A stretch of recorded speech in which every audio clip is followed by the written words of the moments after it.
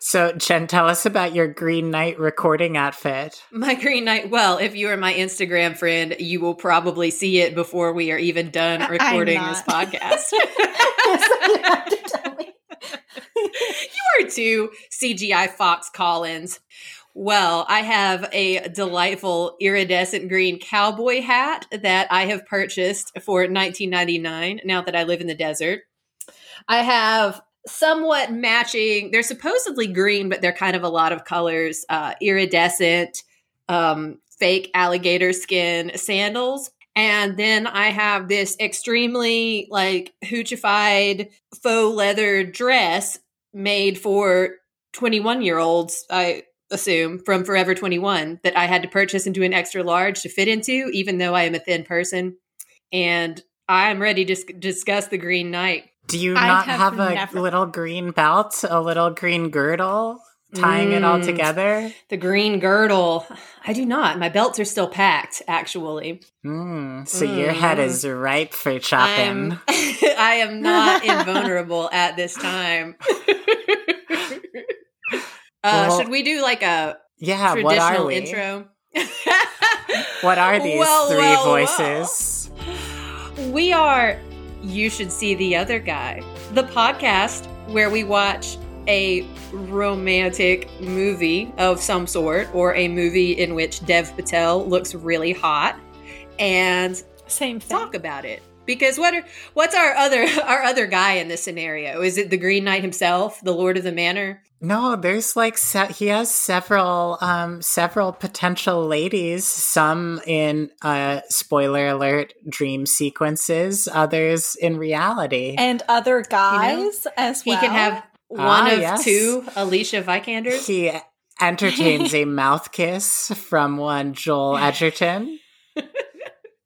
By the way, I'm very flattered that you named me after Joel Edgerton on our recording screen today, Samantha. King of Kings, and you are Jen. Thank you for saying my name, and perhaps a third name will be said. Sadie. Yes. And I'm Me? Sadie. And I'm Sadie. I'm Sadie. I just got distracted because my mom texted me and she was like, there's a 50% chance your power is going to go out. And I was like, oh God. Anyway, we're fine. We're fine. We'll cross that bridge when we come to it. I'm Sadie. Hi. I'm Sadie. And we're talking about the Green Knight. The Dev... It's a deep cut. I'll have to go search through the back catalog to find that one. Or maybe Corey can come out of retirement and make some more Sadie jams. The Green Knight. Corey is an artist of Sadie jams. The long-awaited Green Knight that I have waited years for is finally within my grasp. So anyway, Sadie, briefly, before we get into the summary, tell us about your history with Dev Patel. Oh, Jen. Because for those him. of you who don't know, Dev Patel is one of Sadie's all-time top 3 celebrity crushes, according to not just herself, but a panel of her friends. Who I quizzed to make her a Photoshop gift last year. Yes, Jen made me a Photoshopped, like, I don't even know what to call it, collage of me surrounded by my favorite hot celebrities, and Dev Patel was one.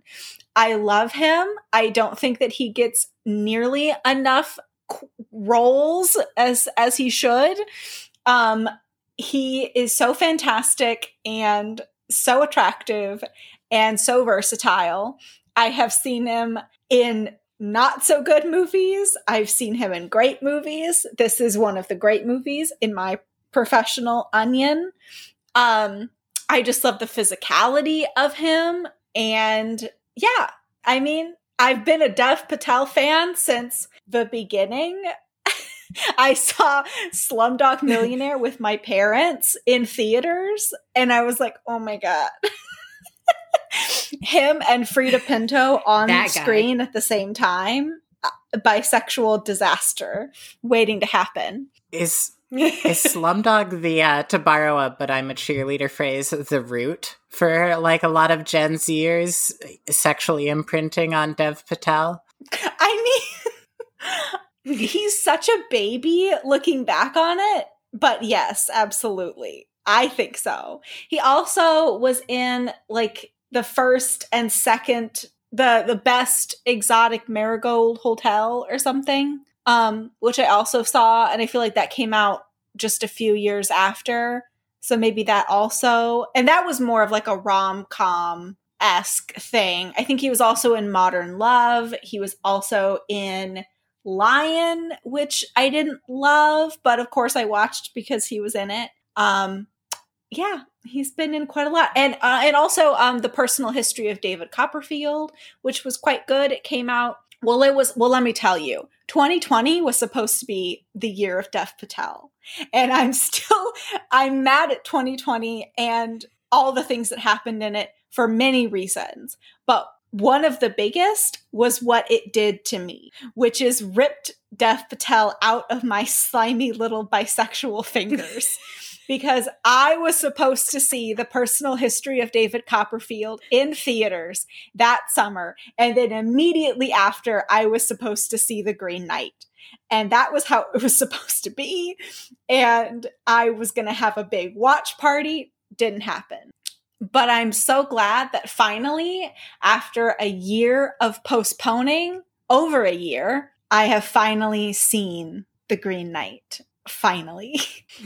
Yeah, which was the greater tragedy for the world, really? 3 million global deaths or, having to wait slightly longer for Dev Patel. Fuck off! I'm clicking Well, out. frankly, I'm done. it's hard to say. Oh my God. Oh God. So now Yeah. 2021 instead is the year of Dev Patel. Is the year of Dev Patel. Even though cruelly, This was the first movie I saw in theaters, too, since all of this pandemic nastiness started, I think. Yeah, I think it was the Same. first one I went back to see. yes, I went to see it with my mom. No. You saw in Godzilla Tennessee. vs. Kong alone in the Oh yeah, you did. Oh, I kind of don't count that experience, though, because there was no one else in the movie theater, so it had none of the communal feeling of seeing a movie in theaters. It was just like as if I had done it at home with like an IMAX screen in my house somehow. Oh, that's the best Yeah. way possible to see a movie, though, when you get the whole theater to yourself. Like I did for Magic Mike XXL, which was the greatest movie-going experience of all time. That's the perfect. Oh, I was screaming. I mean, as I do often when I watch movies, but there was nobody else there to irritate. It was just me at like 11 a.m. watching Magic Mike XXL alone in a movie theater I had been dropped off at, while everybody else went to see like, what else was that? It was like one of the alien movies, like Prometheus or something. And I had like a nice little flask of bourbon and myself and the cast of Magic Mike. It was fantastic. Anyway, Dev Patel. The Green Knight. I mean, arguably just as horny as Magic Mike XXL. Anyway, should I dive in a into different the way than summary? I expected too? You shall. Yeah. Okay, so I have kind of my loose scribblings. There are quite a few key differences between the film and the actual Arthurian legend. So I guess I'll just start with that, which is that The Green Knight is based on an Arthurian legend. It is, I believe, one of the first instances where you see or are introduced to Sir Gawain. In the original poem, he is already a knight when this happens, but in the movie, he is not. So anyway, it opens Christmas Eve in Camelot, right? Like it's in the ancient times. And Gawain, played by Dev Patel, wakes up on Christmas morning and is awoken by his lover, right? A prostitute, ? Just like a commoner. Essel. Her name is Essel, played by Alicia Vikander. And He is of nobility. Sidebar. And, yes. Might I interrupt? Is that how you say her name? Because I always just called her like Americanized ass, like Alicia. So apologies, Alicia, if like your Swedish people pronounce it differently. Oh, I have no idea. I'm just. We could Also, both be Either wrong. way. How do you say her last name? Is it I call Vikander her or is it Alicia Vocoder. Anyway, she is very beautiful and married to Michael Fassbender, and she has 2 roles in this movie, starting as Essel, as not Ethel, like from Riverdale, but like Essel with 2 S's, as Sadie was saying. So anyway, he wakes up. He's a very sloppy. He's late. Whatever. He's late. He's very sloppy. He's just had a night of drinking and revelry and sex. And so he goes to Camelot and he goes to church, I think. Then he goes home and then he goes on Christmas for the Christmas dinner. He goes to the castle. Another sidebar. His mother is like the hottest person in the world. One of baby bisexual Jen's roots, actually, from the movie Kama Sutra, A Tale of Love. I am also not certain about how to pronounce her name. It's like Sarita Chowdhury is what it looks like, and I have no idea how that's pronounced, but she is still fine as hell and probably the hottest person in this movie of extremely hot people. Okay, carry on. Yes. And she plays Morgan Le Fay. So Gawain is the son of Morgan Le Fay, who is the very infamous sorceress in a lot of the Arthurian legends. And she is related to Arthur. So Gawain is King Arthur's uncle. So that's why he is at the round table. Even though he is not a knight, he doesn't really know what he wants to do with himself. He hasn't really proved himself. So there's like a double entendre between the actual name of the poem, Green Knight, and also the fact that Gawain is a green knight. Like he's a new, fresh little baby. And he has kind of a heartfelt conversation with his uncle, King Arthur, who is aging in years. And King Arthur's basically saying that, like, you know, I regret not getting to know you, and one day you'll find yourself, and et cetera, et cetera. So they're having a nice little Christmas feast. Meanwhile, Morgan Le Fay, King Arthur's Gawain's like mom, Samantha on this podcast. She's like, he is like Samantha, like, I'm so old, but you'll do great things someday, young one. You know, like Samantha talking to Sadie is the vibe there. Samantha, I would be delighted if Sadie were my nephew. I could easily become. That's the only thing stopping us. Anyway, so meanwhile, Gawain's mother is at home with a coven of witches, ? And she is cooking up some shit. I don't really know precisely. This was not in the original poem, I will note. But Morgan Le Fay is essentially conjuring something. Something's happening. We flash back to the round table, merriment, joy all around, and then suddenly the door bursts open and this man walks in, except he is like 16 feet tall and he is also made of wood and vines. And he looks kind of like the Green Man in a lot of like Celtic and Welsh stories, fairy tales. And I'm really glad that they went with this design, because in the original, he's just a knight, but he's green. And I feel like that would have leaned very close to the Jolly Green Giant. So I'm glad that they went more with this Groot-esque styling. But anyway, like he brings comes in. peas. Yeah. And so, okay, listen up. This is important. This lays the groundwork for the whole movie. So the Green Knight steps up and he's like, meanwhile, he's carrying a gigantic, terrifying axe. And he's like, who wants to play a game? Very Jigsaw-esque. And all of the knights are like, hi, did you hear something? I don't know. Like, none of them are feeling it.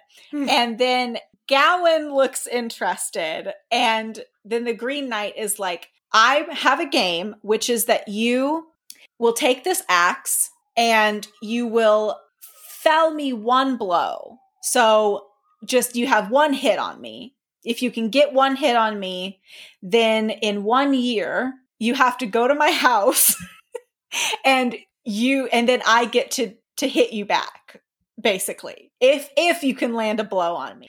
Who's up for it? And Gawain is like, yeah, bro, I'll do that. I'm trying to prove myself. I'm trying to find out who I am. I'll fuck you up. And so he gets up and he's like, well, does anyone have a sword? And no one gives him a sword. And then King Arthur gives him Excalibur. And so he takes Excalibur. And then the Green Knight is just like standing there and like not doing anything. And so Gawain is like really confused. And he's like, aren't you going to fight me? And the Green Knight just says nothing. And so Gawain, little bisexual idiot that he is, he's like, well, if I just kill him, like just cut his head off, then that will like solve my problem. So he does that. He cuts off the Green Knight's head. It rolls around. And then the Green Knight just stands up, picks his head up, turns to Gawain, and he's like, I'm going to see you at my house in 1 year. Be ready.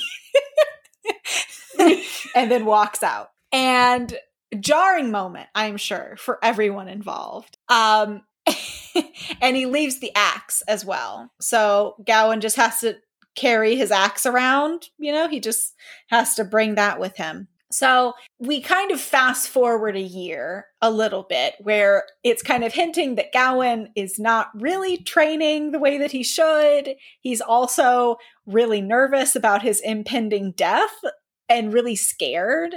Like fear has kind of gripped him. And so he just kind of fucks around and does nothing for a year. And then a year rolls around. I mean, understandable. A procrastinator. Yeah. We've all been there, except maybe Samantha.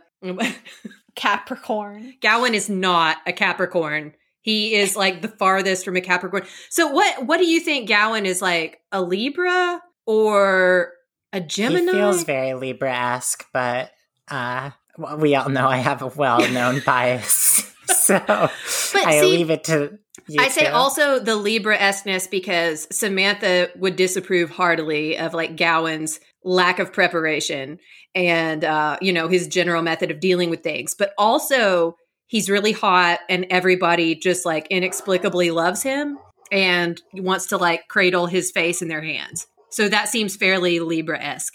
I would agree with you. I really don't know that much about Libras. I have one Libra friend. She's very lovely. So I don't know too much about them. I would also maybe say Cancer because I feel like Cancers are kind of crybabies. And I feel like Gawain is also but they're also like the moms. I think, well, his mom was probably a Scorpio. I feel like she's also could be a Gemini.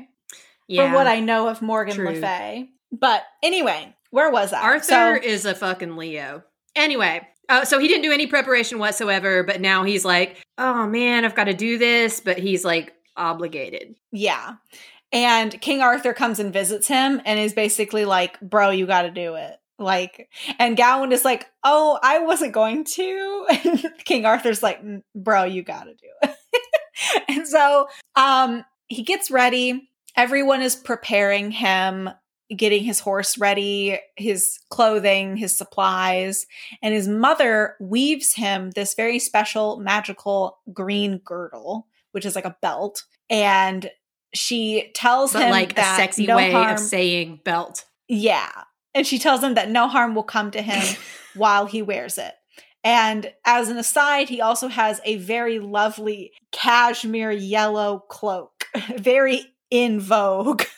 I was obsessed with that cloak the entire time he was on screen. So he leaves. So he has to go to the Green Chapel, which is a ways away. So he leaves about 2 weeks or so prior to Christmas because he has to be there on Christmas Day, 1 year after the incident. When I was refreshing on Wikipedia today, because I didn't have time to read the whole poem before we recorded, it said that he leaves on All Saints Day, which is my birthday, November 1st. Ah, Oh, damn. Oh, yeah. So I guess he leaves 2 months early. God, the medieval times. Is God. England really that long? Like, Yeah. do you really need 2 weeks to walk across it? Samantha, I thought you fun. could traverse England in what, like 40 minutes? Samantha, do you remember how long it took those people in leap year to get across Ireland? How dare you?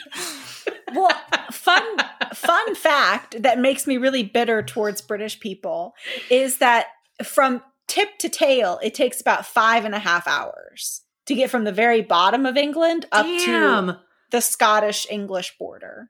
And that bothers That's me. like how long like it takes to driving, get right? from like yeah. the eastern tip of Tennessee to the middle. Wow. Yeah. Yeah. And like, I feel Damn, like Why are people we British would be letting like, oh my England God. eat up so much real estate in our brains, you know? People be like, oh my God, like I had to We drive should from think like about it as Britain much to as we think about Kentucky.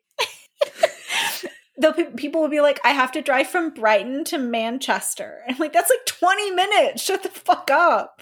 Anyway, just one of the many reasons why Sadie, British you reminded people me. annoy I saw some Twitter thread from someone in the UK who was like, how far can I get on buses in 24 hours? Let's find out. And then it was like a 70 tweet long thread of like taking buses various places. And it's like, yeah, I'm pretty sure in 24 hours you can do the whole thing, bro. Like, Yeah. it's not a big place. I don't know. It depends on if they have like better like public transport than we do in most of the United States. Because I would Which I feel assume like like they if you were in New definitely York or do. somewhere, yeah, you could bus it across there. They must, right? Because they have trains and stuff besides trains that just carry like coal everywhere. Yeah. Huh, where was I? That's what our trains carry. Sorry. Okay. Oh yeah, he's on his journey. Yes, his hero journey. And again, one other note is that in the poem, there really isn't much of anything mentioned in his journey. But in here, it's kind of the main focal point of the movie, right? Like him facing these different trials. I believe that there are 3 main like scenarios that he encounters, and each of them is kind of unfolded in a chapter.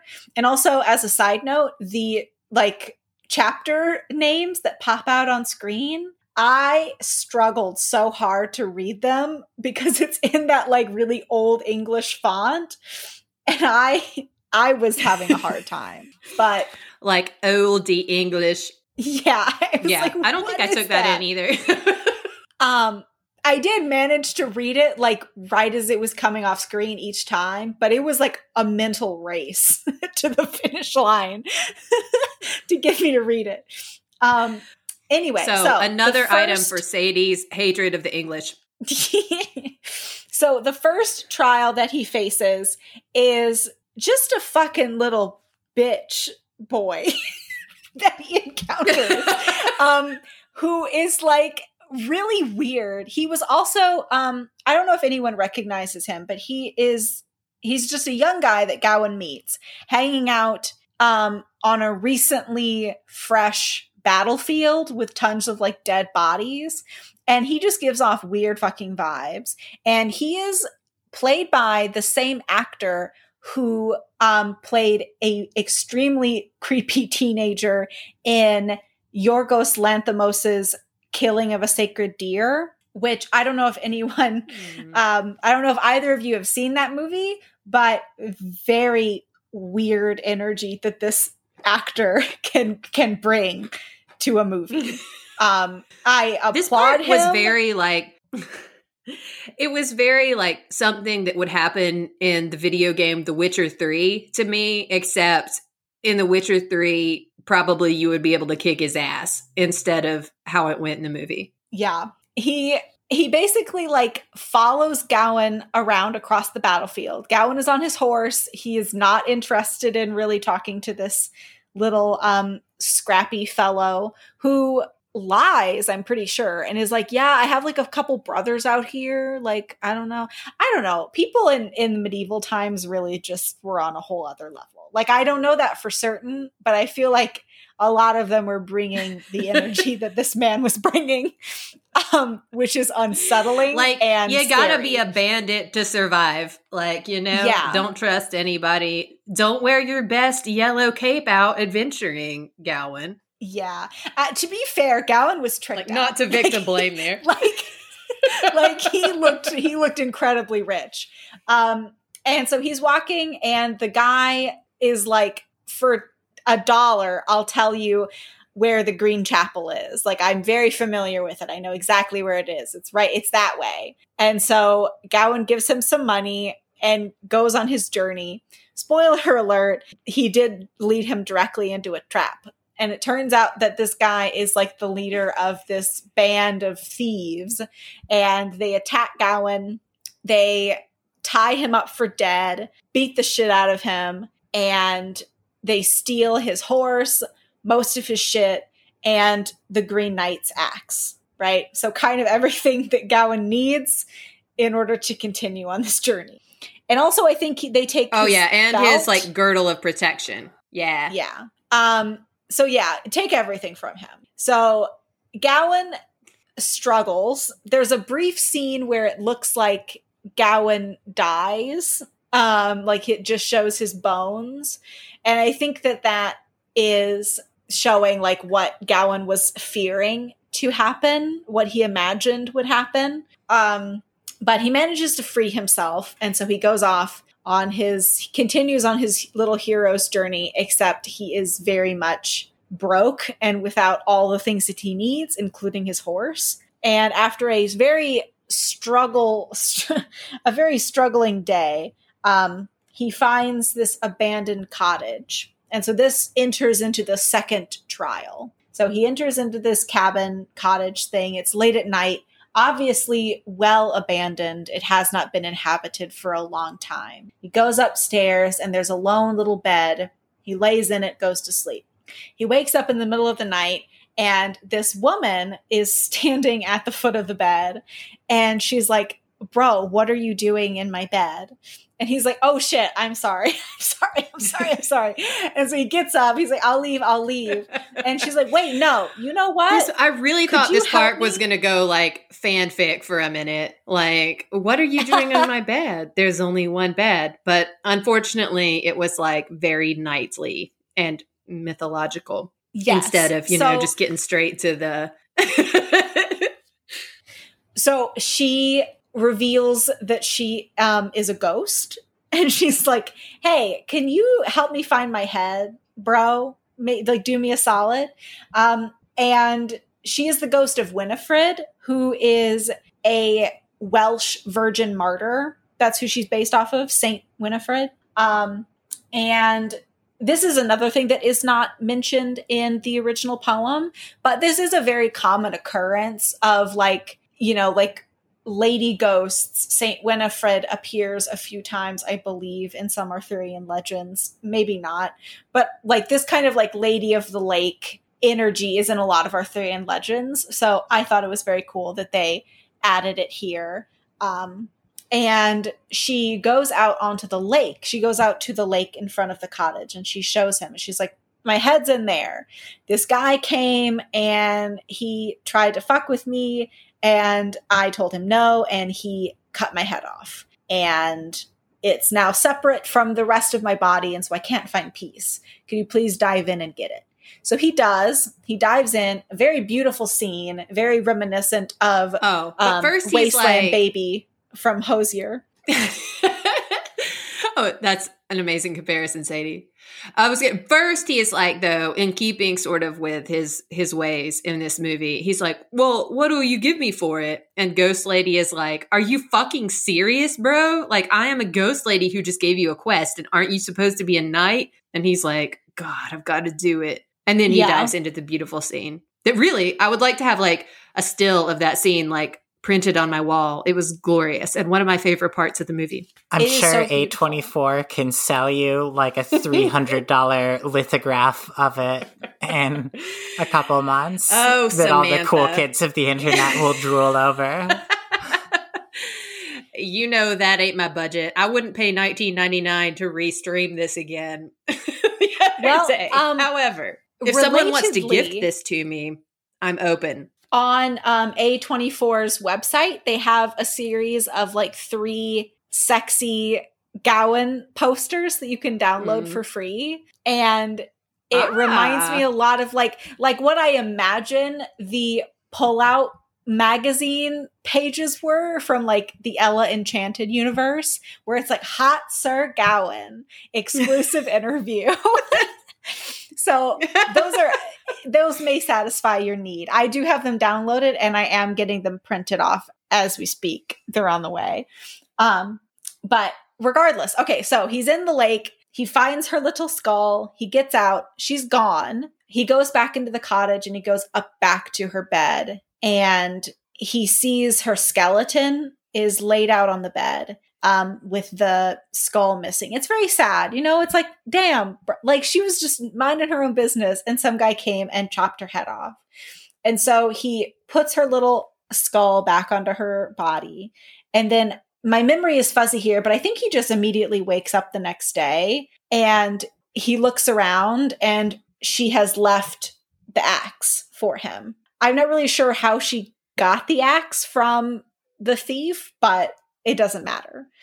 I was thinking like maybe the thief was the person that cut her head off, but also it was a skull. Like it had to have been quite a while. So I'm not sure. And also it was like dusty. I mean, maybe that pond, maybe there's like some serious fish in that pond that like really they like were skeletonized that skull quickly. So anyway, he has piranhas don't live in England, but sorry, Sadie. So he takes his axe and he goes on his merry little way. And I think at this point he meets a fox who kind of comes along with him on his journey. So it's literally just him and this fox against the world. And he's really I would like to interject. I'm interjecting a lot into Sadie's summary. She said that she would appreciate our helps filling in the gaps, which like she really doesn't need because she's got this. But at this point in the movie, which I went to watch with my mother, was the only time my mom spoke to me in the movie. And she leaned over and whispered loudly into my ear, "I know the fox talks. I watched the preview and I know that much." So that's foreshadowing about the fox from my mother. So much like the fox itself, your mom talked once in the movie. Yes. The parallels, astounding. Yeah, so like at this point, he is going through it. Like he is fucked up. Like his little yellow cashmere quilt cloak is no longer yellow. It's like brown. And he is so cold and gross. And he tries eating mushrooms and it causes him to vomit. And it is at this point where I believe he's tripping on mushrooms, but also this could just be how medieval England was. There is a troop of gigantic, female giants, like huge, like titans, just like walking through the landscape. And they look at him and he's like, "Hey, can I hitch a ride?" And they're like, politely, "No, thank you." So he keeps going on. How about I fucking squish you?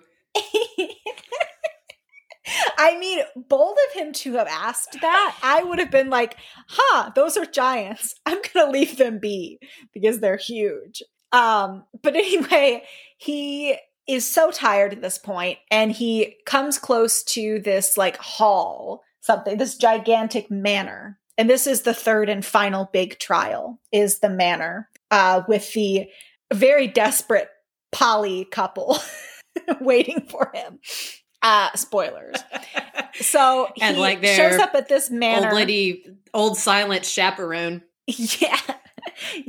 Well, okay, I'll get to it. So he kind of collapses at this manor and then he wakes up the next day and he's in this luxurious teal bed sheet situation in this very lovely, nice manor. And he comes down to dinner or lunch, something. In any case, he meets the Lord and Lady of the house. And the Lord explains that, one, he knows who he is.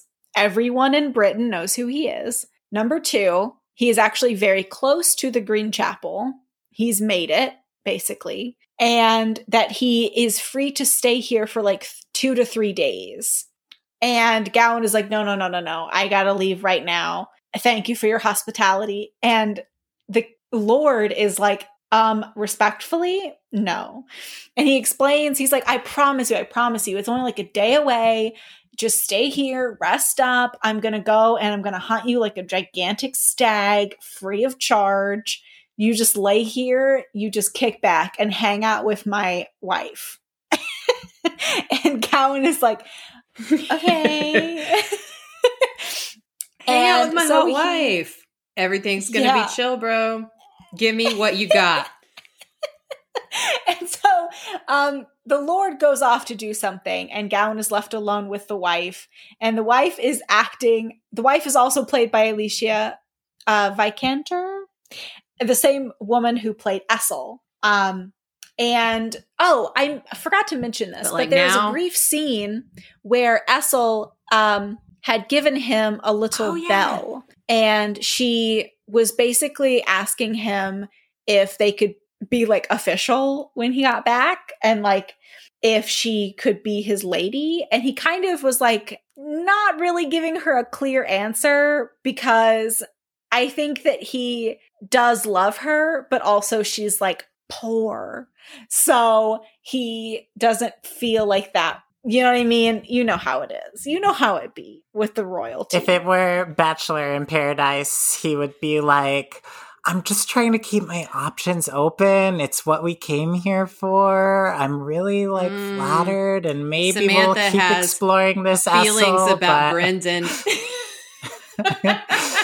So also, when Essel was like, will you make me your lady? He was like, I gotta go. Yeah, Shrek. Really Did you watch Shrek, Jen? That's how Essel said, lady. Be my lady.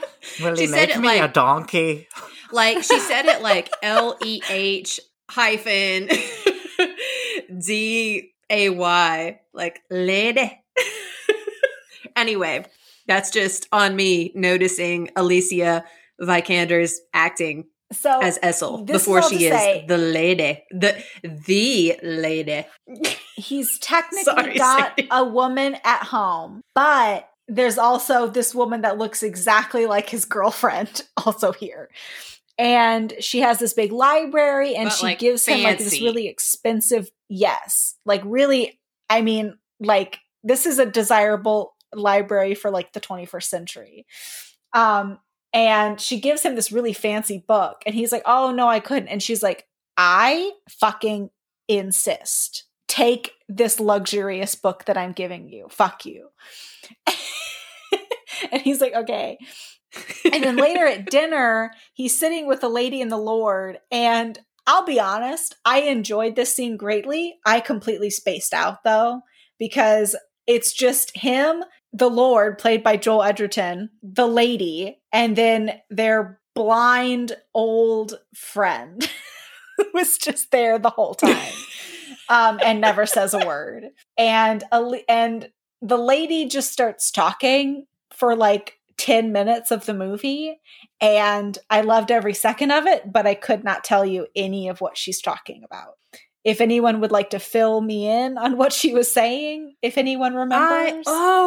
She did this wild monologue about the color green, which like I was super into this part of the movie, but it was like, oh yeah. It all wrapped back around to being about nature and being excited about that. Like she was super horned up also in this delivery in front of her husband and the old friend about like fresh new green, like, you know, or like going for like the fresh new blood who had just come in, going for red, but then green arrives to take it all over. Basically this whole thing about like nature reclaiming everything and we're all going to be fucking like dead. And she wants to fuck Gowan, basically, was the gist. Which is relatable. So anyway, that meal happens.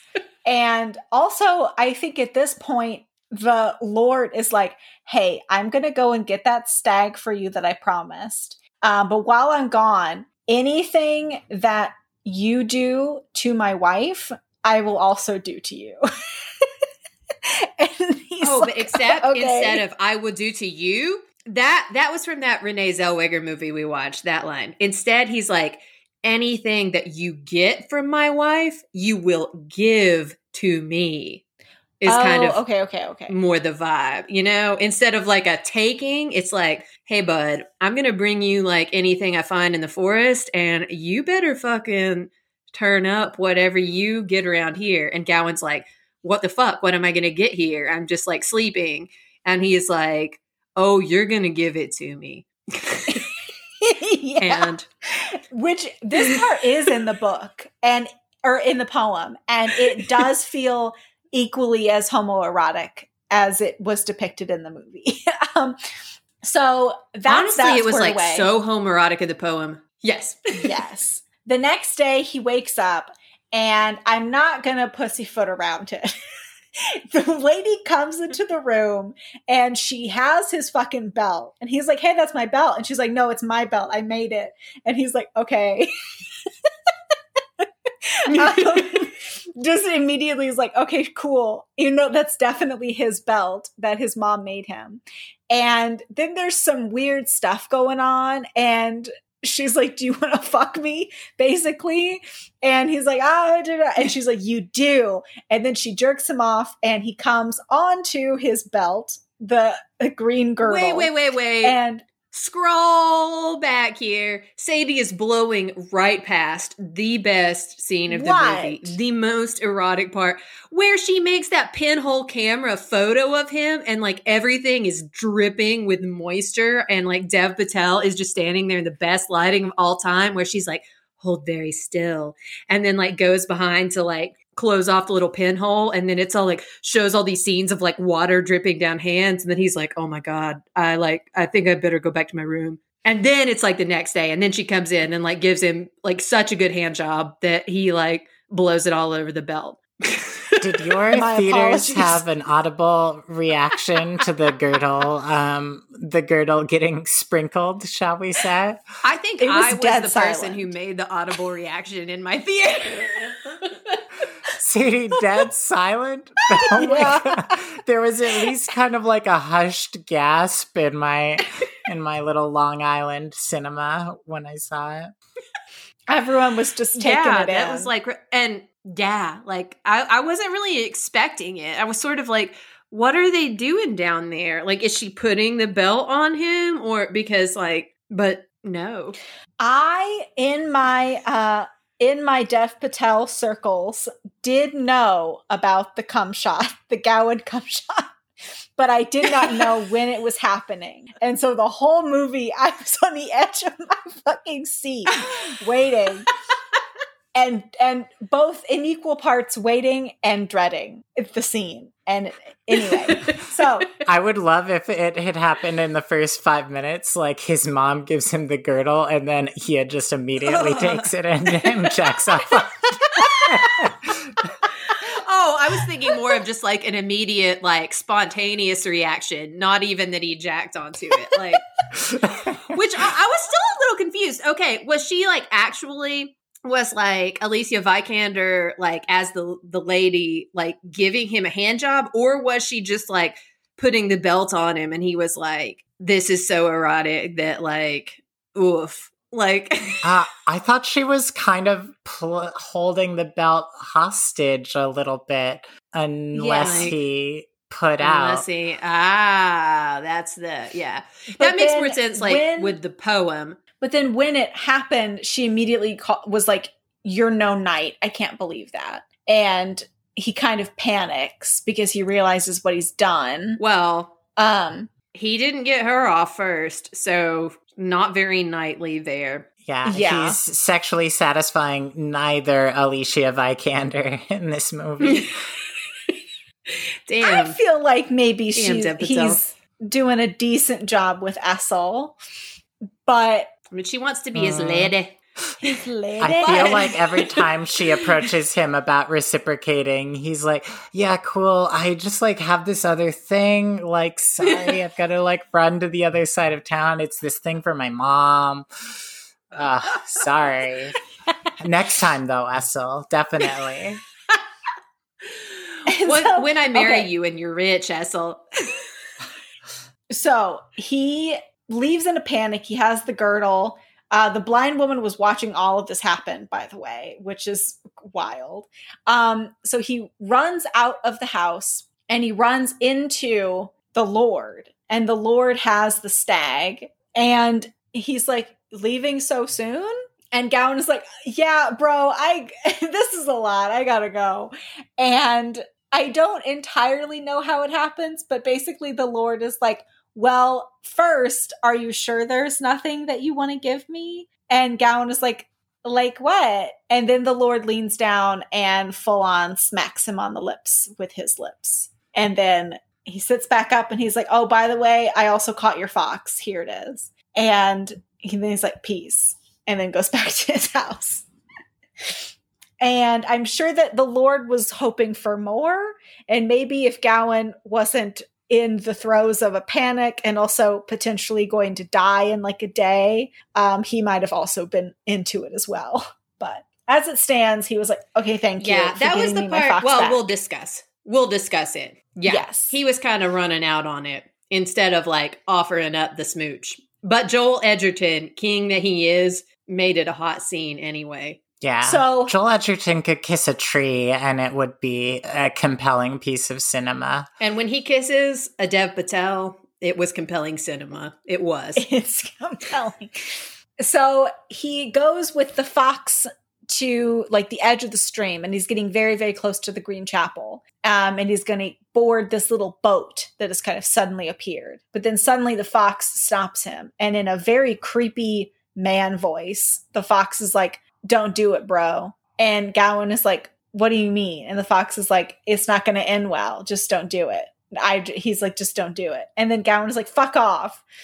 And like tries to kick it. And then he gets into the boat and then goes off. So I don't really know what the fox's motives are. I don't know if he secretly is working for the Green Knight and was kind of trying to make this like a final trial. That's what I assume, but I don't know. Or maybe the fox was just like a guy chilling. Fox is just a free radical, you know? He's just a sly little dude, just there to watch the chaos happen. I feel like Fox was like for the Green nature Knight speaking up, like keep living, like don't do this nightly bullshit and go die. But Gawain's like, I mean, man, I don't wanna, but it's kind of weird that you're talking Fox and I gotta.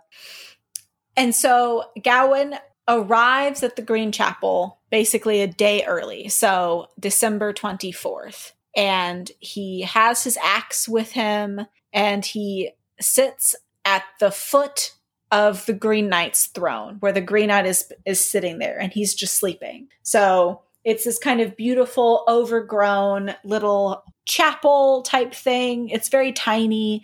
It has the Green Knight sitting on his throne and he has been slumbering, presumably, for 364 days. And because Gawain is early, he just kind of sits there and waits. And there's one scene in the middle of the night when Gawain is waiting where the Green Knight like cracks open his eye for just a little bit and then quickly goes back to sleep. And so he wakes up and the Green Knight wakes up, Gawain wakes up, and the Green Knight's like, oh, cool, you showed up. Give me my axe. And remind you, Gawain does have the green belt on that is supposed to protect him from harm. And so he stands there and then he gets on his knees and the Green Knight raises up the axe in a head-cutting fashion. And Gawain flinches away and he's like, wait, no, wait. He's like, just let me collect myself. Just let me collect. And so this goes on for like 3 or 4 times. And on like the 4th time when the Green Knight is about to just chop his head off, Gawain is like, you know what? I can't do this. And he leaves. So he runs out of the chapel and his horse is like magically waiting for him there. The horse that he lost at the beginning. And he's like, oh, thank God. So I'm going to very quickly kind of breeze through this next part, this after the Green Chapel. So Gawain decided not to go through with the with the game. So he didn't finish the game. And he is run off. So he goes back to Camelot, is lauded as a hero for surviving. And it is assumed, takes the throne from King Arthur. And then there's another scene where he is standing beside Essel as she is giving birth to his son. And it's kind of assumed that they are together and she's giving birth, whatever. But then the knights... She's his lady. ...come in and absolutely not. The knights come in, they take the baby fresh from Essel, and then they just toss a coin onto her, and then everyone leaves. And Gawain does not even look back, and they just kind of leave her. It was super fucked up. Essel is crawling along the floor for her baby, and they're all like, bye, bitch. For her baby. For her baby. I'm just a lady looking for my baby. And he then marries. I feel bad having that scene in my mind and laughing at the same time. God. It is very sad. It is very sad. And heartbreaking, honestly. This was the point of the movie where I was like, fuck this. Fuck A24. How dare they? And so he does end up getting married to a lady, another woman, a rich princess, whatever, from a neighboring kingdom who he doesn't particularly love. And I don't know if I mentioned this before, but when King Arthur dies, he succeeds and he takes the throne and he becomes the new king of Camelot. And his wife, so he raises his son from Essel, his bastard child, and then he has a younger child with the new lady. And he's just kind of like a cowardly bad king. It's implied that there's wars that are happening, and there's also a very sad scene where he's out on the battlefield and he's running into a medical tent, and his teenage son was in the war, and he dies. So his and Essel's child dies. And then fast forward a couple more years, it's just very bleak. Everyone has left him. The siege of Camelot by neighboring enemy forces are about to break in. And everyone has left him, and he has never taken off the belt the entire time that he's been ever since the Green Chapel. He's never taken it off. And so he does take it off, and it's gross, and it's kind of fused with his skin. And then as soon as he takes it off, his head comes off and rolls on the ground. But then we go back to the Green Chapel. And that's the end of the movie. And that is the end of the movie. No. Boo, Samantha. Close. No. So then you kind of whoa, it's kind of like a Breaking Dawn Part 2 moment. And you realize that this is Gawain imagining his future. What? It's true. It's exactly the same. I mean, no tea, no shade, but A24 really stole. I think Samantha's groan was because how true it was. Yeah, it's true. And also, I'm just sad that it's the easiest thing to do to invoke a Twilight movie and talking about an actually well-constructed fable. Yeah. Twilight got there first, baby. Yeah, so it becomes apparent that this is really kind of what Gawain was imagining if he were to let fear kind of take over and control him, let fear get the best of him, I guess. And so he's standing, the Green Knight has his, axe above him, and Gawain is like, wait, no. Before we do this. And then he takes off the belt, right? Which is kind of the last scrap of cowardliness. And Gawain is I'm throws ready. his jizz on the ground. Hey, yeah, it would not have been washed, huh? It would not have been washed. Did he kind of sponge it off on the bedclothes, do you think? Or was it just crusty? No. Yeah, it was crusty. And Gawain is like, okay, I'm ready now. I have finally found courage. And then the Green Knight gets down eye level with him, and he's like, aw, okay, damn, that's so cute. And then he just takes his finger and kind of quote unquote cuts it across Gawain's throat. And he's like, there, That's it. Like, that's all that the Green Knight wanted, was to see Gawain kind of own up to and complete the game with like no contingencies, no safeguards, nothing. And then that's it. And then I think that is the end of the movie. But then there's a post-credit scene that I did not fucking see. Oh yeah. I did not see it either. They should have put it a little sooner, because I sat there for a while marshaling my family out of the theater, and wait, was that just the part where the little girl goes in and finds the crown on the ground and starts playing with it? Yeah. Okay. Yeah, I watched that part. And then I was like, what? And then which I took Mom and to I mean left. that was like Gawain's successor, his daughter, in like the better timeline. Kind of, maybe? I feel like that. Because I imagine I was interested. Maybe I'm just too rosy colored glasses type of person, but I imagine that once Gawain saw that like cowardly way out, because he's a coward in running away from the Green Knight. He's a coward in wearing the green girdle while facing the Green Knight. And then that kind of follows him in making several other cowardly actions throughout his life, which is number one, not telling the truth about the fact that he ran away from the Green Knight rather than facing him. And also being a coward in not marrying Essel and being with her, because that's the person that he really did love, and she deserves that. And also it's implied that he's a coward in like the battlefield and like strategy, and it kind of blows back against him, and he ends up in like a full-fledged war that he doesn't know how to handle. And it all kind of like comes to a head, and eventually he just ruins his whole life. And so I like to think that after seeing that happen, and then the Green Knight kind of just doing the gentle little like, gotcha, that was the Green Knight being like, okay, so this guy is like good now. He's worthy of surviving this challenge. And then Gawain will then go back home, become a full-fledged Knight of the Round Table, be brave enough to marry Essel, and then live a more kind of courageous life and go on and do the other Arthurian legends that Gawain is like known to do. Right? Like, he'll have some more respect for the color green now. God damn it. Put some respect on that color.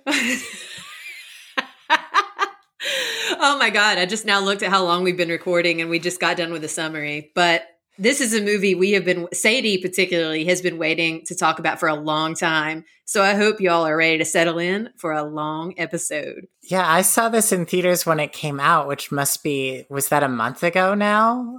Yeah, that was a few weeks ago, because I went to see it, like a week before we moved, I guess. Would that have been? Yeah. Mm-hmm. So I was in Long Island visiting Corey's side of our family, and there were 4 of us who wanted to see a movie. Me, Corey, my father-in-law, Tim, and Corey's sister. And the battle lines were drawn because Corey and her dad wanted to see Stillwater, the Matt Damon, Amanda Knox story. No.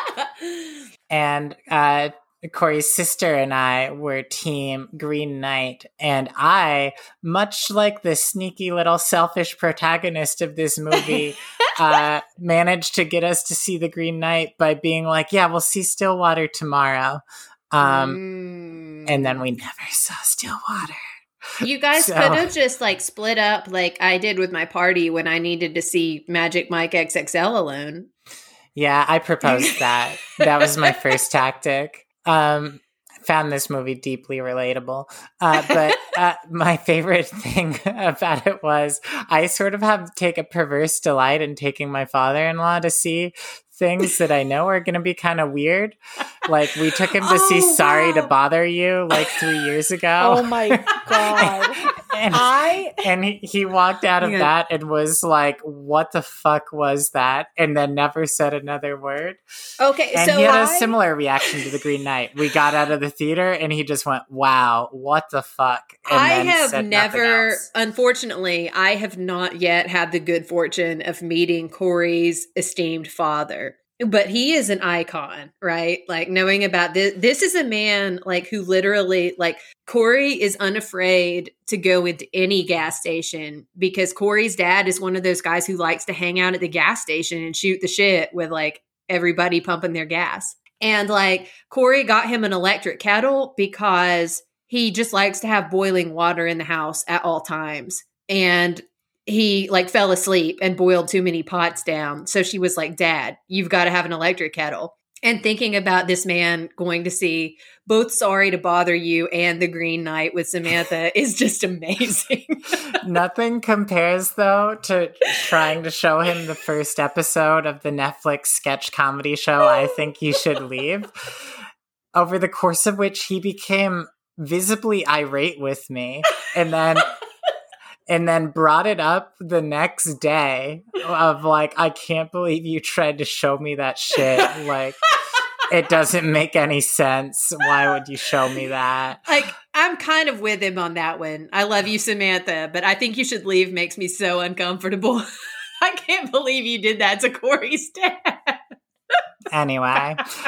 But The Green Knight, great movie, great subversion of the hero's journey. I love that he is just kind of like he's not bad, he's not good. He's just kind of like the normal human level of selfish going through this thing. And in that sense, it's his performance is really like what the movie hinges on. It's so compelling to watch him like navigate this task that's the subject of heroic medieval poetry, but the movie kind of undercuts it by making him just this selfish little prick who gets by on like how fucking hot he is. And I loved it. I was worried it would be kind of like empty, sterile A24, where it's just like, look, we have good cinematography. You want a movie too? Yeah. No, fuck you. Look at our pretty pictures. But it held together for me. Okay, like the Dev Patel casting really made like the coasting on his own hotness, but like it's perfect. Not being completely aware of his own hotness, like that balance of those two levels really worked. Because Dev Patel actually is a person who is super hot, but still doesn't quite believe or realize that he's super hot. So it works, you know? It's like he accepts the benefits without like completely being cognizant of what he's doing. He's not like, you know, Brad Pitt in Fight Club, where like he knows how hot he is. And so that worked in a way that like, because usually if this had been like Alfie Allen, it would have been like the most pathetic movie of all time. Like, no offense, Alfie Allen. You also are a great actor, younger brother of Lily Allen. But you know what I mean? Like, you needed like a super hot person, but not a person who was like aware of the ability to manipulate their own hotness to play it the way this movie did. I completely agree with you, Jen. Like that and also Samantha, I agree with you, of course, as well. Like he is kind of just like a little fuckboy, you know, at the start. And again, like going back to like the double meaning of the title, which is like both a direct connection to the poem, but also that Gawain is like a green knight. Like he's new to all of this.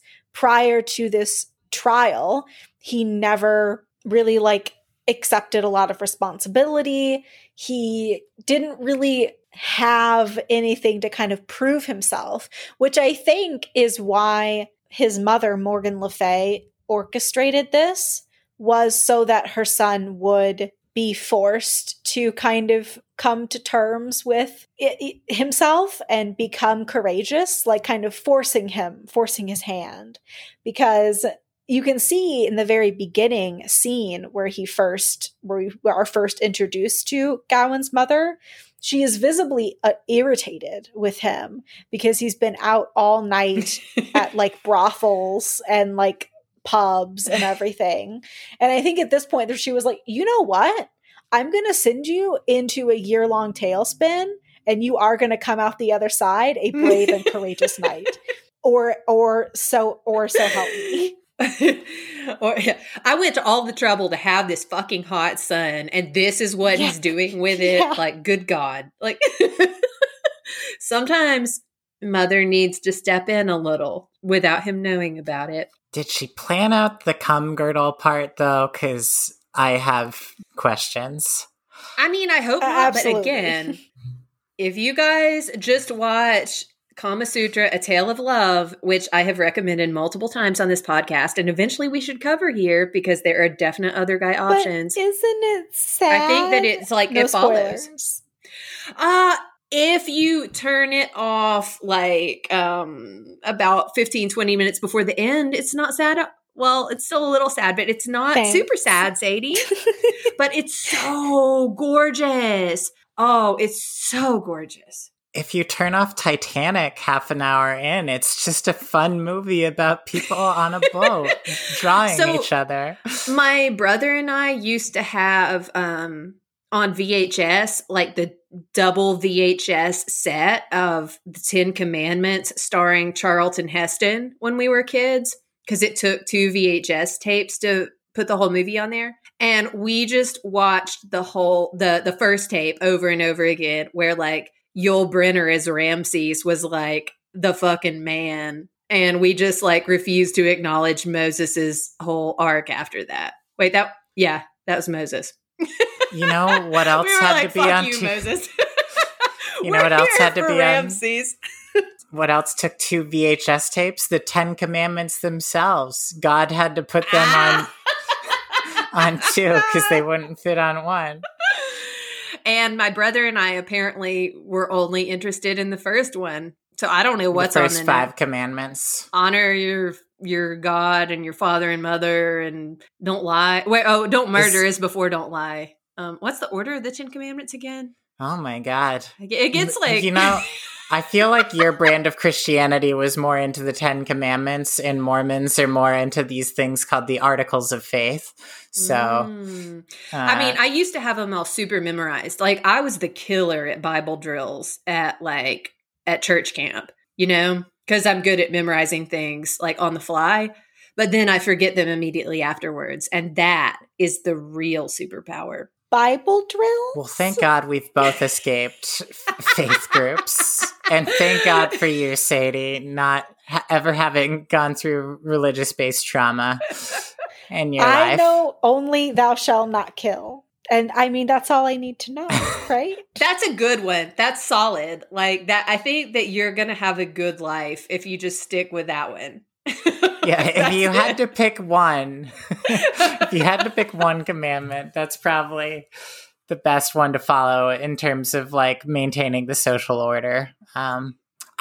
Speaking of death, I found that the movie was really resonant because it's sort of about like him just kind of clinging to mortality, and he has to learn at the end to not cling to it, as symbolized by throwing the girdle away. And it resonates with me as someone born with a congenital heart defect that requires me to, you know, go get tests every year to see how the old ticker's doing. It's like, it's easy for me to be in the mindset of just like, I'm going to be a selfish little grub and like, have as much of my life as possible and never experience things. And you don't really live if you let fears of your own mortality like cloud your mind at all times. And I just really liked kind of the message of it at the end, I suppose. The symbolism of him kind of throwing the belt on the ground and just accepting what would happen. Yeah, like, and also the scene where he's tied up after the thieves get him, and there's kind of this like panoramic kind of 360 shot where it scans away from him, and then when it comes back, he's just like a pile of bones, and then it scans back and he's back to himself. I think that was also a scene showing just how terrified he is of his own mortality, or like of dying. That like, I imagine him just like lying there and imagining that happening, like him succumbing and then his remains just kind of being left there. And I think that is what kind of shakes him awake and allows him to like fight and like get free. And then the next big trial where he is confronted with this one girl who is a ghost who has died, and he has to kind of confront mortality again when he goes down and he like picks up her skull. And it's kind of like this really scary scene. Like the water's really deep and red and like spooky, you know? And he gives her her head back. It was kind of like coming close to like the afterlife and kind of having a connection with this otherworldly undead person, or I guess dead person. But you're so right. God, it's so good. Joel Edgerton Culp, how did it strike you?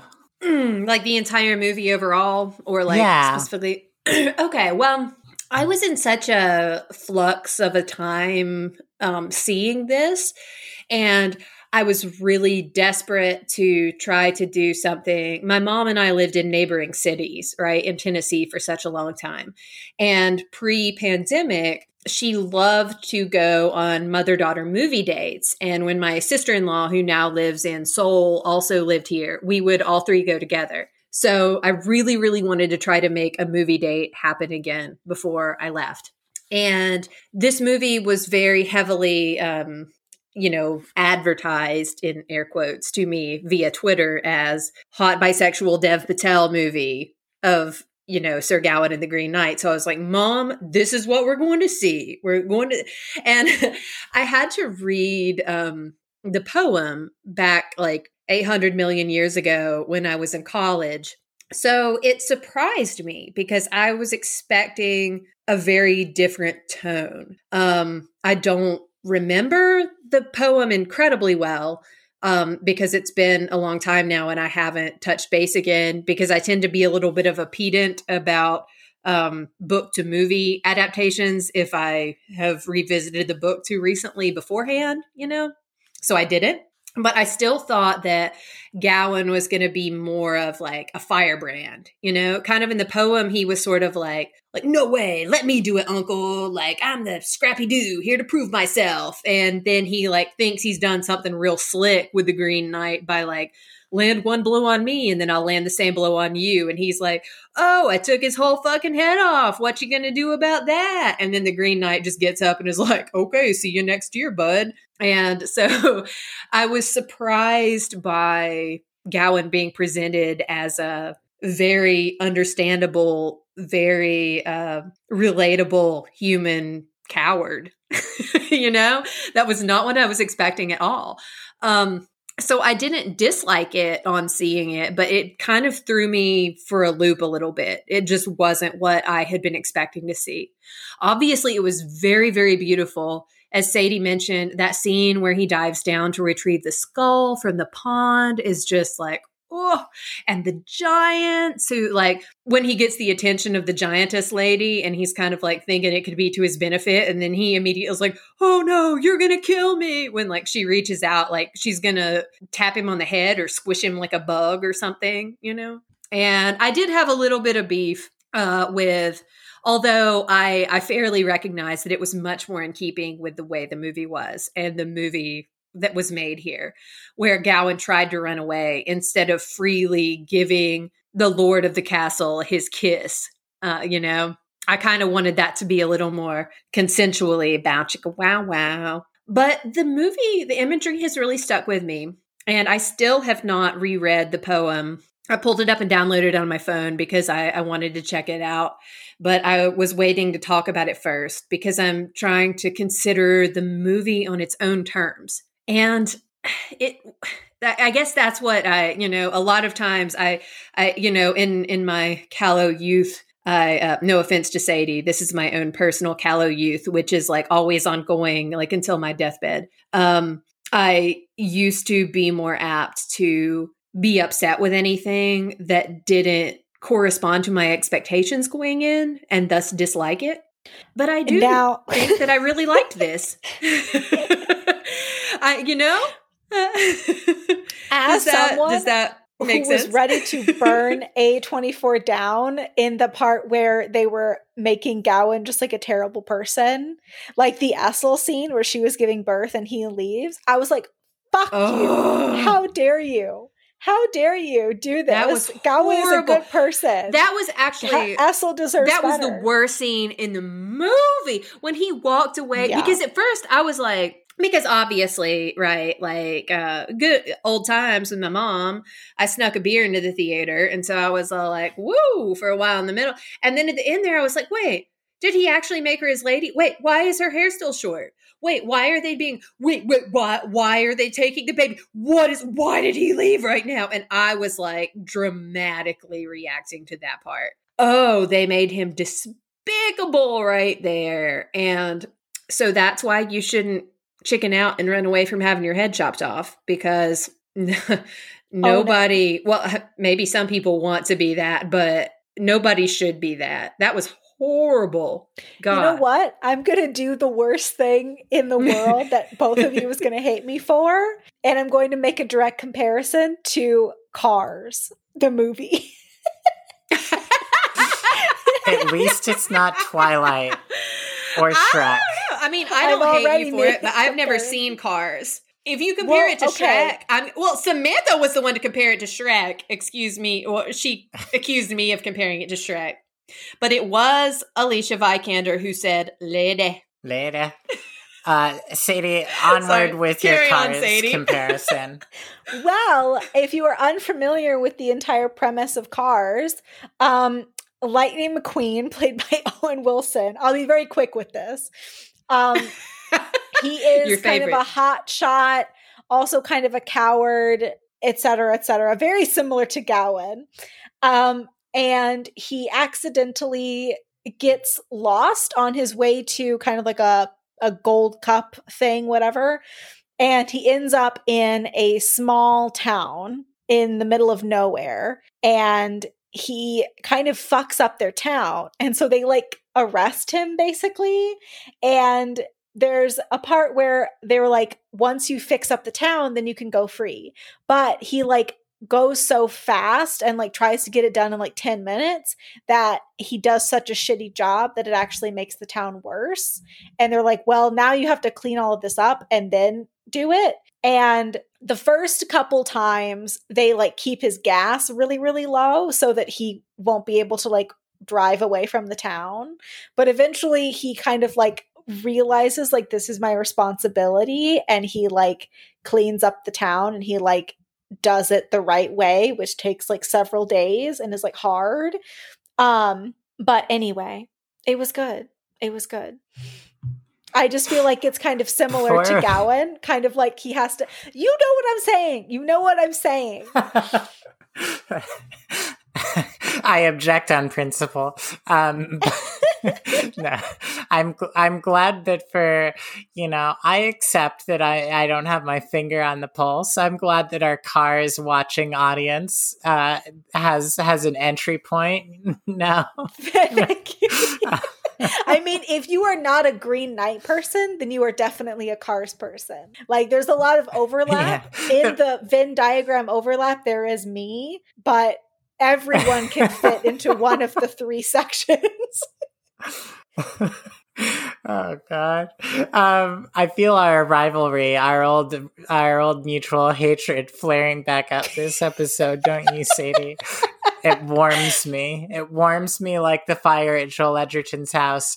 And before we consider the other guys, aka pick between two Alicia Vikanders and one Joel Edgerton, I would like to propose a new rule that Joel Edgerton appears halfway through every movie now. Just like whatever movie it is, whatever genre, whatever the plot, you hit the 45-minute mark, Joel Edgerton is there, baby. And he just introduces a new crazy element to the whole thing. The way I felt when I saw Joel Edgerton appearing in like the middle of Green Knight is how I felt when Bob Odenkirk appeared in Little Women suddenly in halfway through the movie. It was the Leonardo DiCaprio pointing at the screen kind of feeling. I had no idea he was in this when I went to see it. Did you? Did you see him on the cast No. list or anything? I was trying to think Yeah. because I hadn't, once I knew that it was coming out, I was like, I don't want to rewatch the preview, like the prequel. Not the prequel. What am I thinking of? Yeah, the preview, right? The trailer? The trailer. Oh, God. Trailer. Samantha, Or preview. I'm dying. Also acceptable. An acceptable variant. So I didn't want to watch it In the and UK, like though, get they myself probably hyped. call it a advanced film or something. Anyway. And so I couldn't remember if maybe he was just like in the trailer and I hadn't noticed, but I was shocked to see him appear. Yeah. Well, shall we consider some other guys? So, question.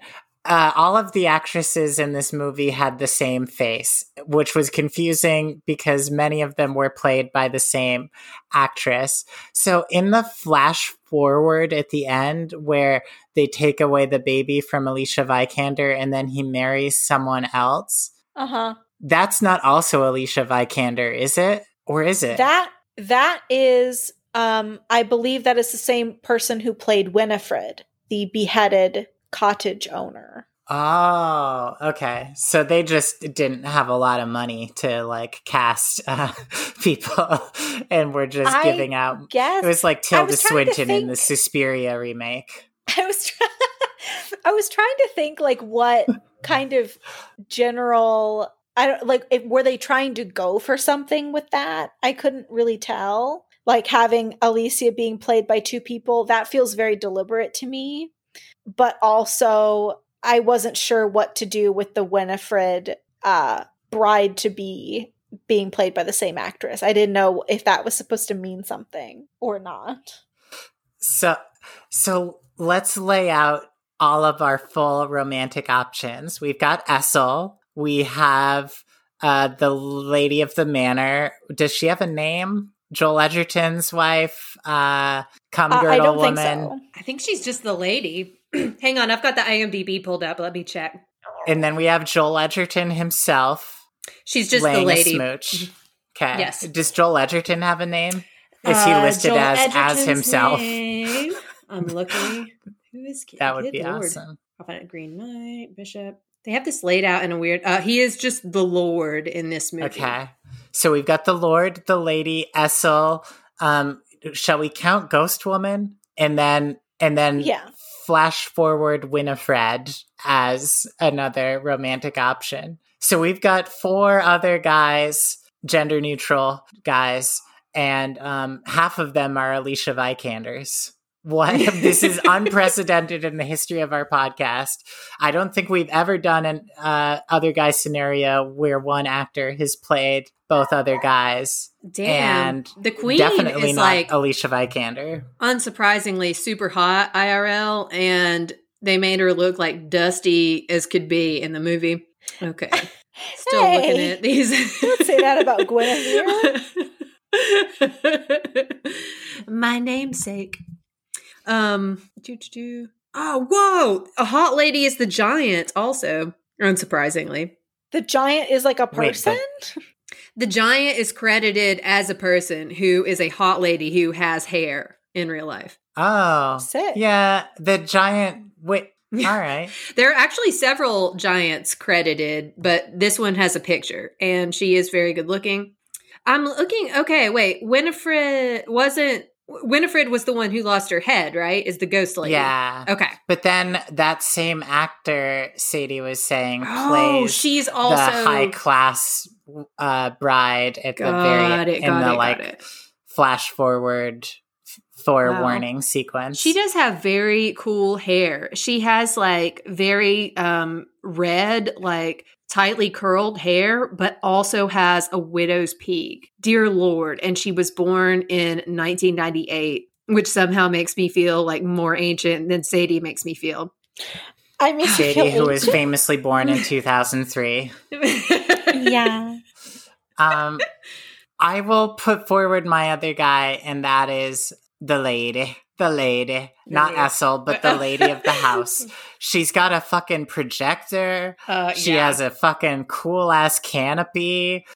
She gives out great handy material goods. great girdle handies, comfortable house, great food. If I'm Dev Patel, just kind of fuckboying my way through life, I want to post up in there for a while, and that's my very simple Dev Patel-esque reason to pick the lady. Okay, I and will look, take that now. Oh, I want to see what Sadie's going to say first, because I think that Sadie and I might be thinking along similar lines here. Sadie? I would say I would raise you the lady and also the Lord in a throuple. Yes. I know that I they're a pitch package throuples deal. a lot. So sue me. Yes. Like, it's obviously not a situation where they're both like totally dissatisfied in their own relationship. They're really just wanting to bring in a third, because like the husband, he's cool with it, where he's like, whatever my lady gives you, you give to me. It's going to be kind of a reciprocal thing. And I'm like, yes, I fuck with it. Listen, I'll raise you again. Get Essel in there. Make it a polycule. Do it. Oh no. Polycule. Essel is too Christian to go for that. You know, Sadie, my only fear there is that it would grow exhausting for young Gawain.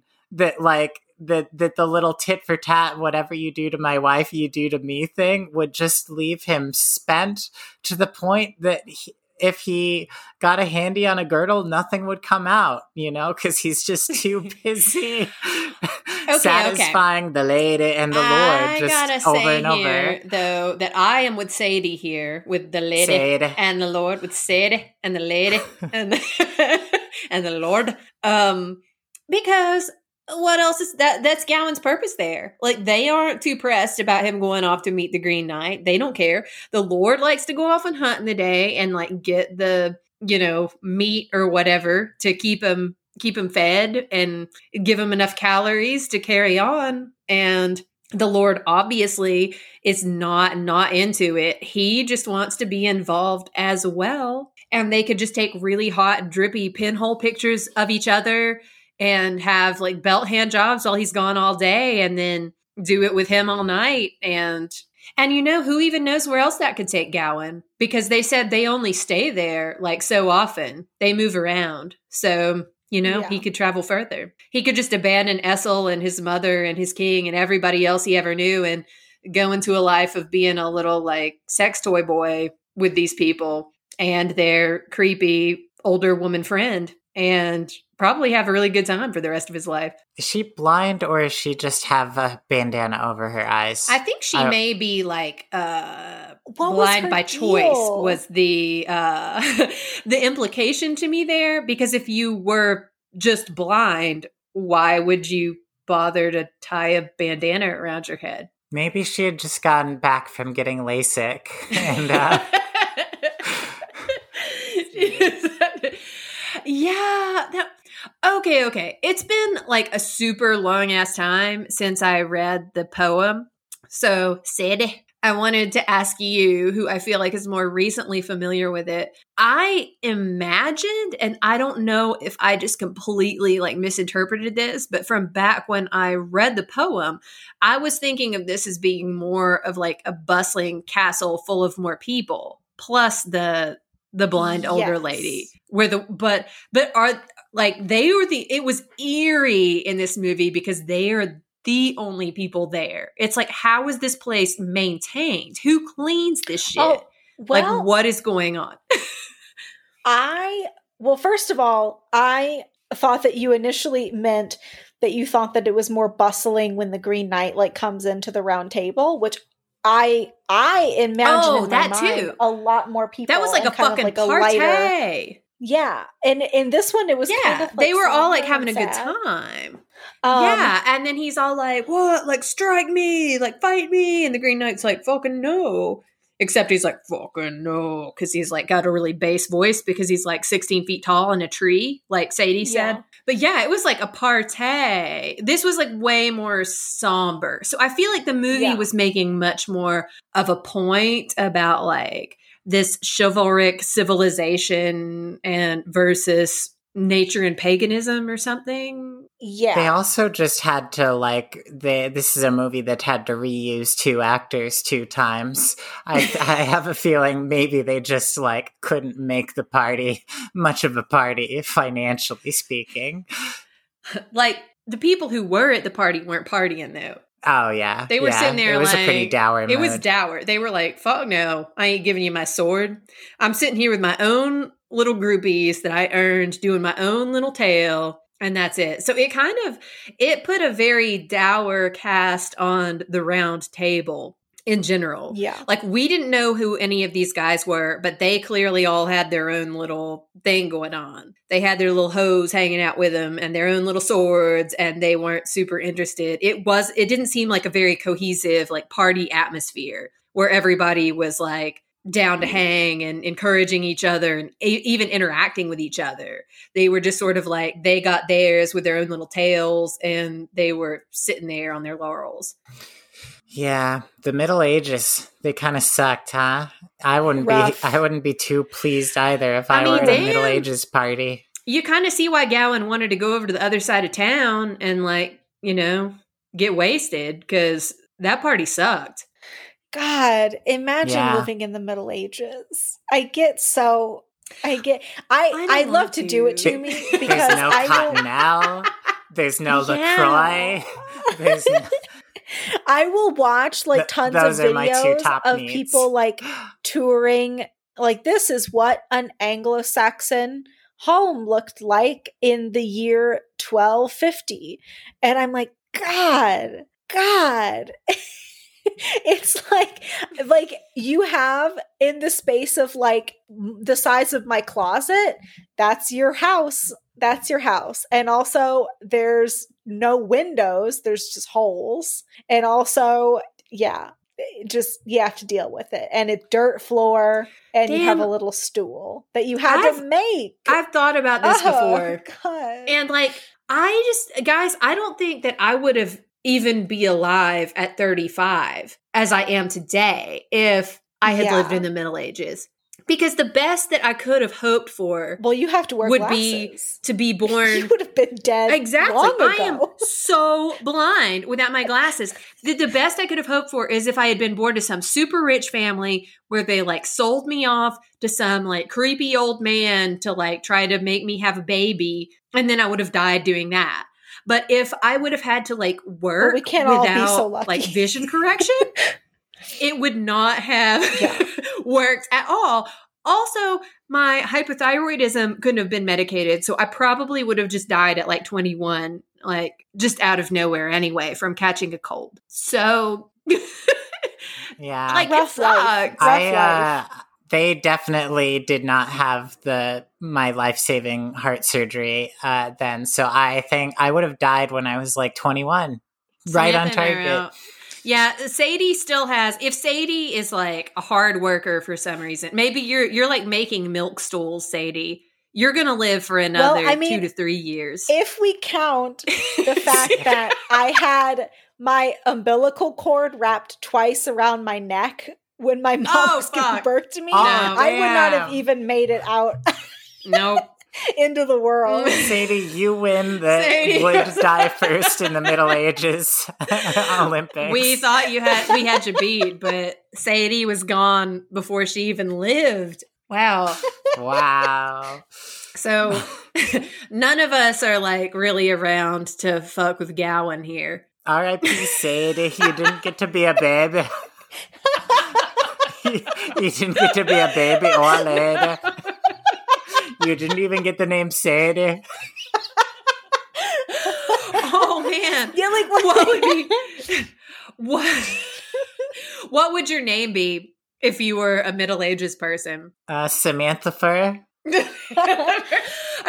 Okay, Jennifer is from the same root as Guinevere. I feel like Winifred is a cool name though. I like the 3-syllable ends in a consonant. I could roll with Winifred. I would go by Win for short. Not Winnie, as I also do not go by Jenny currently. What about Sadie? Sadie was originally a nickname of Sarah, so probably Sarah. But also, oh, well, fun fact, unrelated to this, while I look it up, did you guys know that Tiffany was originally a very popular medieval name, but then it became re-popular in the 80s, 90s, 2000s, to the point where if you were to name a medieval character in a movie or TV show Tiffany, people would be like, that doesn't sound right. Yeah, it sounds like naming her Jennifer. Did we talk about this recently? Because I did not know this, but I just learned this like super recently, and I feel like it was from you. Well, very quickly, I have to say, Sadie is a Hebrew name that means princess. I always knew it to be true. You're our princess, Sadie. Samantha is a contemporary American name that no one has had before Kim Cattrall on Sex and the City. Kim Cattrall originated the name Samantha. And that's a fact. What about the American Girl doll? Now, she was hanging out before Samantha on Sex and the City. She was my favorite. It's just a straight line. Okay. Oh, damn. Look, my blind hypothyroid ass, though, is like in here, right? Okay. So Jennifer is a Cornish name, meaning fair one or white wave. Where did it come from? History. Gwenhwyfar. Here we go. And the old Irish. Pronounce it like Findabair. Despite the name's similarity to the Old English words Jennifer, and Jennifer, these appear to be derived from the juniper plant used to flavor the beverage. Okay, so nobody called anybody Jennifer before like 1906. And then George Bernard Shaw used it for a main character in The Doctor's Dilemma. And then, what? It was popular in 1934. Also, I didn't think people were into the name Jennifer before the 60s. But no, it was like super, yeah, it have you guys ever watched that map of the most popular names that Jezebel put out, like Jezebel.com put out like 10 years ago or something? Oh, yes. It was really fascinating because it showed all of the states, and there is a point, like in the early 80s, where the entire country is just overtaken by Jennifer. Is like it. And now there are no children named Jennifer because we became too many, and now we had to be cut down. We are too few. I mean, joke's on them, though, because they won't have a habitable planet. So, you and the rest of the Jennifers got to ride the last little wave we had as a little blue marble. And then they won't have the glory of your name or the dignity of a surface that they can exist on. They'll all they're gonna be named Olive, and they'll be like running around on the blasted planet. Actually, that's super funny to think about. I mean, and not funny, actually super tragic, but thinking about all the children who there was like the wave of like what we consider old school names, like Olive and Myrtle and whatever. And that's going to be the names of these poor people having to run around and like fight to the death in like the blasted wastelands of the next 2 decades.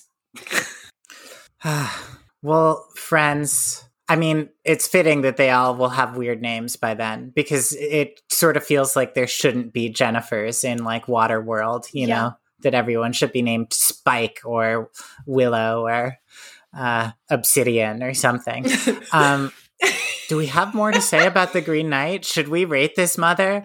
My only other guy option is the Giant, who I would put as second to the Lady. The Lady Giant is my second. The Fox was a good companion. You wouldn't have much of a sexual relationship there, but like the Fox was really with him through thick and thin. They could have like a platonic, whatever deal. Platonic other guy. Platonic life partner. Talking Fox. Yeah. Do you hear me? A queer platonic relationship. I like Essel. What's your beef, bro? What? Yeah, Samantha. I was being like performatively insulting to her because the movie just like destroys her over and over and over again. Sure. I'm a little bummed out because I was It was excited to hear ironic, Samantha's. Sadie. I was excited to hear Sadie. Samantha's explanation about why she hates Essel. So what? I am not sure I'll ever say Sadie's name normally again. Sadie? She said my- it, the lady. I made a face in the window and it got stuck. Hi, my name is Sadie. I'm a lady. Okay, so wait, I kept interrupting Sadie's summary to talk about my favorite scenes. Samantha, what was your favorite scene of this movie? I kind of liked the scene of him walking across the battlefield and the guy who Sadie described as a little shit is just like, hey, like, I'll tell you the way, like, and then he just like gives him a coin or something like that. I sort of liked that as kind of like the film's nut graph, to borrow a disgusting journalism term, of like, you get all the themes of it right there. You know, he's going on the quest. He's kind of a rich, like, fuckboy asshole. And he's going to get himself into a lot of trouble by not, one, being smarter, or two, being more benevolent. Yeah. What about our lady Sadie? Oh, I really enjoyed the whole, like, when I'm thinking Saint Winifred, the beheaded lady. I really enjoyed that. And I also loved the scenes where he was traversing through with just the fox and like meeting the giant, kind of like the more gritty parts of it. And yeah, I also too enjoyed kind of that lengthy conversation that he had with the deeply unsettling actor that has haunted my nightmares for years. So also, none of can I us are just say gonna really float quickly, that guy. As speaking the of other heroes' guy. journeys, it is thunderstorming outside monstrously. And I also live, like, I can clearly see I live across the street from a high school, and I can very clearly see, like, the field, the arena, whatever. And there are many children doing, like, track and field drills right now. And I'm like, let them in. Let them in. It is thunderstorming terribly. That feels dangerous. It's so horrifying to me. Why don't you go out in it and backcountry camp in it while going on a mythic quest? With Harriet as the fox, Harriet Godzilla Collins. Oh, What's did we lose horrifying Jen? to you? Do you hear Jen, Sadie? Oh, I can don't you hear me? Jen. Hello. Uh-oh. I'm She's still graying. making noises on Uh-oh. the. Stay Oh, with God. us, Jen. Okay. Mhm. Oh, now Samantha's Oh, gone. I see. She's Oh graying. no!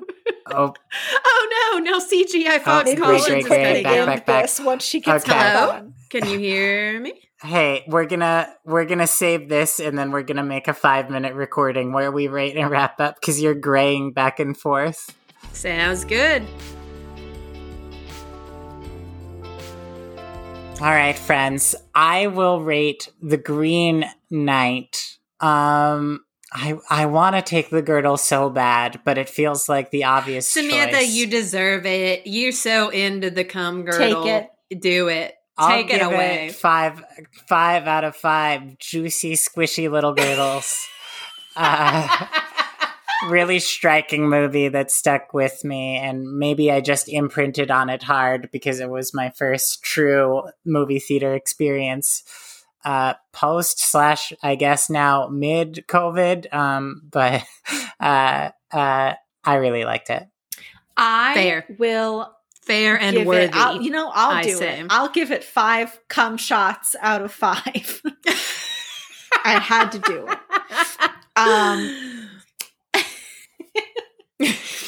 It was so good. I would have liked it to have been a little bit more bright than it was, but also I understand that it is an A24 movie and they're all kind of like that. But I loved it. I feel like it really matched the vibe of Arthurian legends, that like reality mixed with otherworldliness, mixed with you're not really sure what's happening in some places.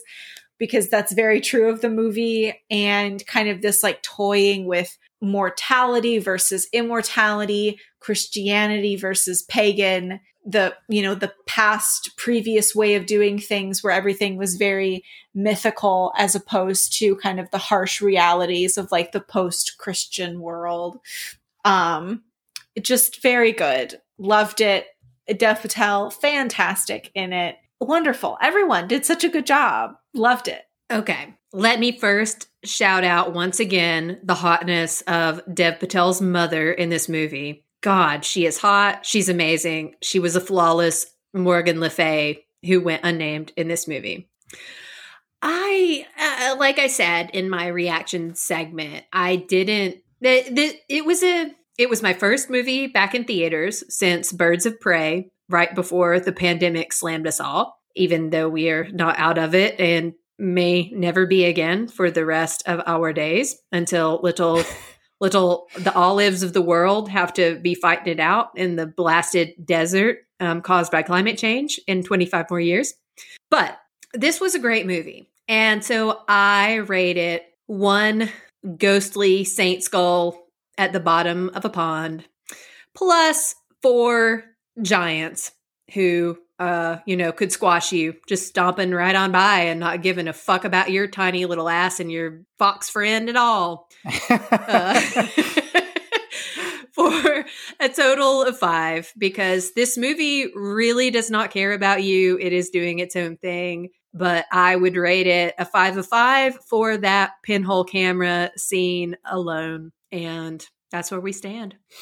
Jen, what trials and tribulations should people subject our podcast to so that we learn lessons about mortality, heroism, and knighthood? Oh, Samantha, I love you framing this Jen, as you're starting to gray out again. Do you want me to do the outro just in case?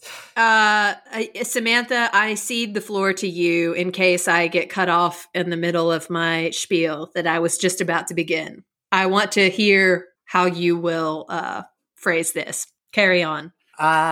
You should subject us to the cruel indignity of a 5-star review on Apple Podcasts or other podcast rating platforms. You should, if you've listened to this podcast, you now have to go make someone else listen to it, just like Joel Edgerton and Alicia Vikander's tit for tat sexual relationship. So you're now honor bound to go play the podcast for someone else so that our listenership continues to to grow.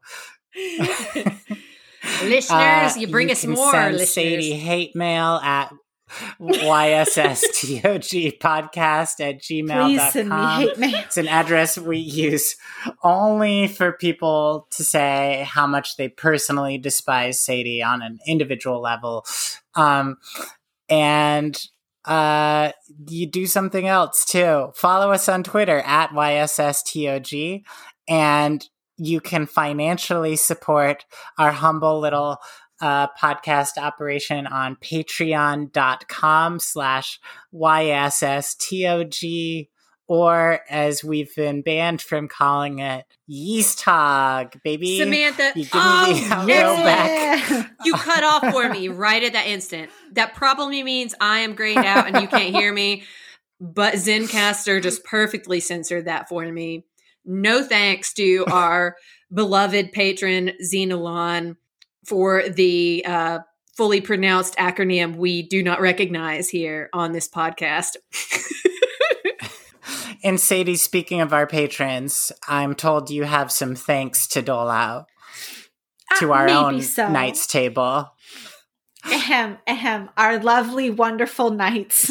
Logan Mayonnaise, Andrew, Althea, Xenolon, Sharon, Justin, Evan, and Liz. We love you all so much. Thank you for going on endless quests for us, battling giant green knights, getting your heads cut off. We love you all so much. God. Farewell. We truly do.